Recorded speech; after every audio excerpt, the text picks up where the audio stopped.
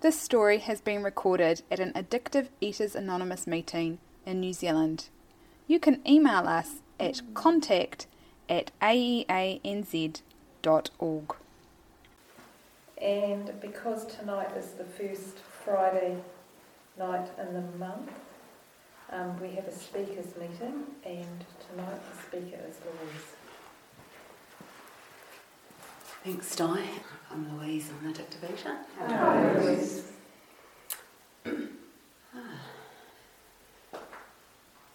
Yeah, well, it's certainly a privilege to be able to be here as someone, for whom this program has worked. And I guess I'm aware that there's a lot of people out there who would, be transformed by this fellowship, and to be here is, just such a I don't know. It's not luck. I don't know what it is, but I hope I never lose sight of how good it is to be able to be sober today. And I suppose I've been thinking a bit about my story and how to tell my story in a way that's not all about me, but is about, just talk about me but not talk about me. I said, God help me to do that, but I don't know. I think I'll have to mention myself at some point. But for the focus to be, that miracle of recovery and the power of the steps, etc., rather than just, talking about myself. But I mean, I suppose when I first became aware of the disease in myself, it was that awareness of being different to others. And it was definitely that incredible self-consciousness, which was called being shy back then, but of course it was just extreme self-consciousness.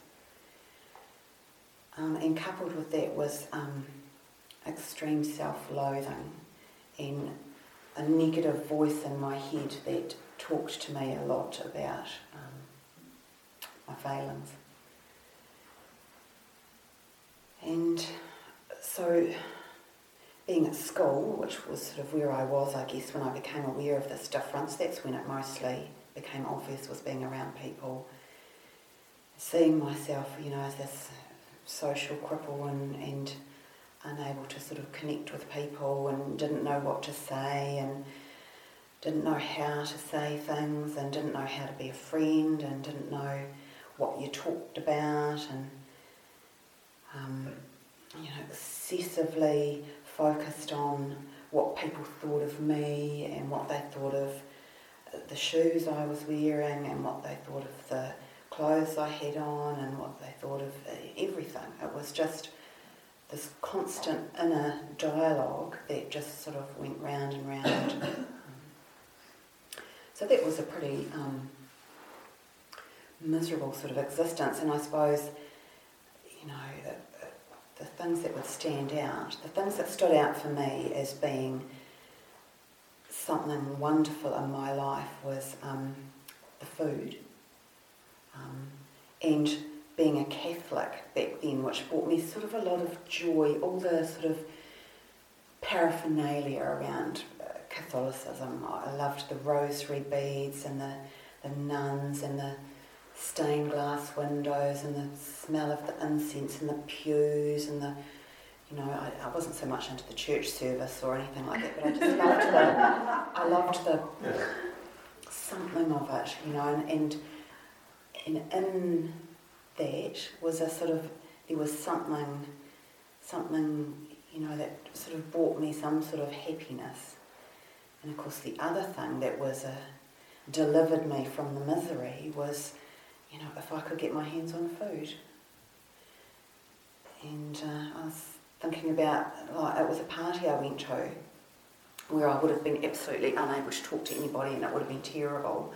But I remember on the table very clearly this plate with these meringues, and whoever had made the meringues hadn't sort of made them stiff enough, and they'd all sort of gone out, so they were the size of sort of bread and butter plates, and they'd got two and stuck them together with cream. Oh my God. And I might have had two, I might have even got away with three, I don't know, but I just remember the bliss of the sweetness and the creaminess and the, suddenly everything was all right. Everything was all right. It was like, I don't know. Yeah, it certainly did something for me. And so at home the food wasn't really readily available, so it was, eating the dried spaghetti noodles out of the packet, and it was drinking the Andrews Health salts, and it was mixing up the butter and the sugar and a bit of cocoa and sort of making like icing, eating the icing. Anything would do. Just wanting, it was never enough. What Mum put on the plate was never enough. It just was never enough. So by the time I was 16, I had a friend who sort of, it was a bit of a rebel as well. I was in the rebellion phase at that point, and her and I used to wag school, and that's when the smoking, the drinking, a little bit of drugs, the men, the driving around in the car, they weren't really men, they were boys, driving around in cars with boys, snogging boys, all that sort of thing. And she taught me how to eat and vomit. So it was like, I thought that was sort of pretty cool. I wasn't terribly good at it, but, I tried pretty hard at it. But I was kind of like on a bit of a road to nowhere, and I suppose by the time I was in my early 20s, I found myself in Wellington, living with my boyfriend in my first job that I'd somehow managed to get, I don't know how. And I'd been less and less successful at the vomiting and was becoming fatter and fatter. And I was living with my boyfriend, and I was cooking and baking all the time. The lasagnas with the orange fat, the cakes, the banana cakes, the lemon icing, the cream cheese icing, it was all, I couldn't stop with the constant baking. And of course I was getting bigger and bigger, and that's, I think, when I hit the biggest I ever was in my life. And so I'd go to bed at night, and I'd sit on the side of the bed and I'd look down at my fat thighs, and I would absolutely hate my fat thighs, and I'd slap my fat thighs, and I'd be crying, hating myself, and I'd slap myself across the head a couple of times, and, that's it. Never again. I am never, ever eating anything like that ever again. Tomorrow is going to be salads, fruit and water, and I'm going to lose all this weight, and I'm going to be thin, and it's going to be fantastic. And by the way, God, I'm so sorry for all my sins. I'm such a bad person, and weep, and so miserable, and everything terrible. And, by the next morning, that miserable person was gone, and I couldn't wait to eat. And I'd be just back into it, back into the eating, and it just went round and round and round, and that was awful. So I ended up going overseas, and in my mid-20s, kind of finding a health food boyfriend, my English boyfriend, who was very, very into health food, and finding my sort of spiritual guru. And so, my life seemed to be taking a bit of a turn into a more enlightened sort of phase. And so this health food boyfriend had a lot of very strong ideas. So next thing, we were fasting, we were eating raw food, we were only shopping in the organic food shop, we were taking vitamins, we were just had all these kind of weird ideas about food, and it was like, oh, this is great, this is wonderful. And I lost a bit of weight and was sort of like thinking, oh, I'm all fixed, I'm normal now. But then when the health food boyfriend was at work, I was down at the supermarket buying the binges, and I got back again into the binging and the vomiting sort of big time. And I really noticed, I suppose, the toll it took on me as a person as well, because this poor man would arrive home and I would have been eating and binging and vomiting, and he'd walk in the door and I'd be all glassy-eyed and sort of, feeling terrible and on a real emotional lag, and wanting to row with him and pick holes in him because he wasn't good enough and what a lousy boyfriend, and if he was, better and, more amazing and wonderful, our lives would be much better, and I'd be blame. But on the other hand, he and the therapist I started going to were part of this sort of spiritual fellowship, and I ended up being a member of this spiritual fellowship and being introduced to the idea of a higher power. And so that, harked me back to the days of Catholicism, where there was that thing in me that was like, oh, yeah, there's something more, there's something deeper, and it's sort of on that level, that felt really lovely, but, I just still had this terrible mad and unhappy life going on. My moods were very, very up and down. The self-centeredness was just worse and worse as I walked along the street. I'd be looking in the shop windows at myself, what I'm wearing, was my stomach sticking out, how did my hair look, oh my God, I'm so ugly. Disliking other women that I met because they were prettier or thinner or had better boyfriends or seemed happier, and so I was just getting worse and worse basically in the disease. Came back to New Zealand, had a child, ended up here in Christchurch with my child. I'd gotten much more into drugs when I'd come back to New Zealand. Low-level drugs, marijuana, not anything heavy really. A little bit of acid, I suppose, but, I liked drugs. But yeah, still very much, at odds with everyone else in existence, very much preoccupied with myself, still very full of self-hatred and very, very resentful. Had developed a huge resentment against my mother and father. They hadn't loved me enough, and if they had loved me more and hugged me more and been more supportive and encouraging, I would have been having a marvellous life by this stage. So, they had a lot to answer for. So anyway, I had my baby. I was living with the alcoholic father of my baby. I was in a job that I could hardly think, I could hardly act, I could hardly do the job. I seemed to have headaches and like a fog in my head all the time. I was taking Panadol 4 hourly to clear a little sort of window so I could actually sort of see in front of me. And I just really recognised that I was just never ever going to get better, never going to grow out of it, never going to grow up, never going to get on with people. It was never going to happen. I was never going to be fixed. It was all sort of over, and I kind of came to that point. And not long after that, I saw the library display for the food fellowship, and strangely enough, because I'd given up, I thought I'd given up on God as well. I'd given up on my spiritual fellowship. I'd loved the whole sort of spirituality thing, but my life was so mad. I just knew that I couldn't do it any justice, so I gave up on God.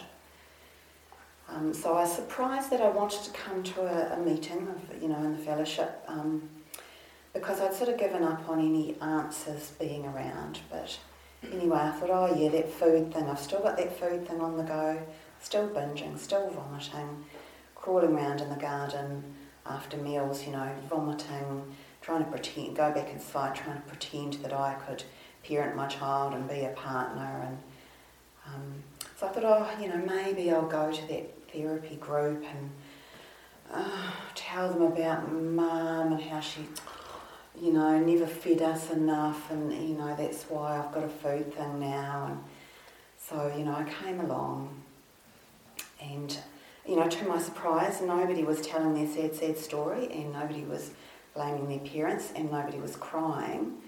and nobody seemed to want to know my sad story.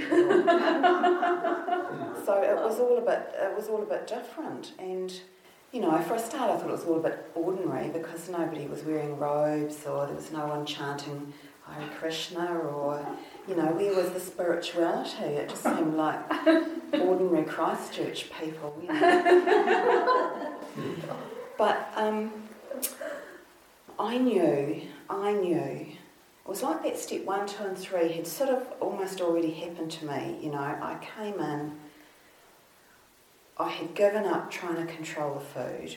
I knew that I couldn't stop. However much I tried, I had no control over the food. I couldn't stop buying the binges. I couldn't stop once I'd started eating the binge. I couldn't stop getting the binges back out of the rubbish after I'd had the binge and decided I was never going to eat again. I couldn't stop. So, you know, I knew I had no control. I knew I was powerless. And I also knew I had tried everything and nothing was going to work. And so I was actually kind of ready to turn my life and my will over to somebody other than me. So I kind of came in sort of on my knees already in that area. So, you know, I got myself a sponsor and I kept on coming, and, you know, my sponsor took me through the steps, and, you know, it was hard because I still had an obsession with the food. I wasn't eating, you know, that was a total miracle. I wasn't eating. By the grace of God, I was, you know, able to stick with a food plan I had been given. So I wasn't eating, but I was still intensely mad in the head, and my self-will was extremely strong. So, you know, my sponsor took me through the steps, and I was coming and I was sitting on the seat and I was listening and I was identifying, and I was, you know, starting to, once I, you know, did step 4 and 5, I really, you know, was really starting to see that actually it wasn't mum and dad. In fact, you know, I've got this disease of addiction. I am an addict. I'm bodily and mentally different to my fellows, and the way I had behaved in the world went 90% towards the way people had reacted to me, and I started to see that, you know, it wasn't everyone else's fault, that, you know, me being an addict had, you know, created a lot of the misery in my life. You know, then I went on and you know, made my amends, and that was very, very painful, going back to people and admitting that I had stolen things and that I had told lies, and you know, the shame, the embarrassment of that was acute. It was acute. You know, I did that because, you know, A, I had absolutely nowhere else I could go, and B, you know, I wasn't eating, so although my life was still hard, you know, I had some freedom from the food, and I knew I had to just keep going forward. So, you know, I got to, you know, that step 11 and got to sort of that conscious contact with my higher power. I got to resume that relationship with God that I thought was done and dusted, and this time, instead of asking God to help me and make this happen for me and do this for me and, you know, arrange life as I would like it, you know, I really started to see that, in fact, you know, the only thing I really could do was to just, you know, ask for God's will for me. And I started to want that, you know, I started to just want to be as God would have me be. You know, as I became less self-centred and that burden of self became less, you know, it became more clear that, you know, the joy of life and the joy of living was about, you know, living as God would have me live and doing, you know, what God would have me do. It was, you know, a surrendered life. And so, you know, getting to that point took a matter of years, you know, that wasn't months, you know, that was years to get to that point of that really knowing that, that yes, I want a God life. I want to live a life of usefulness, that sane and happy usefulness.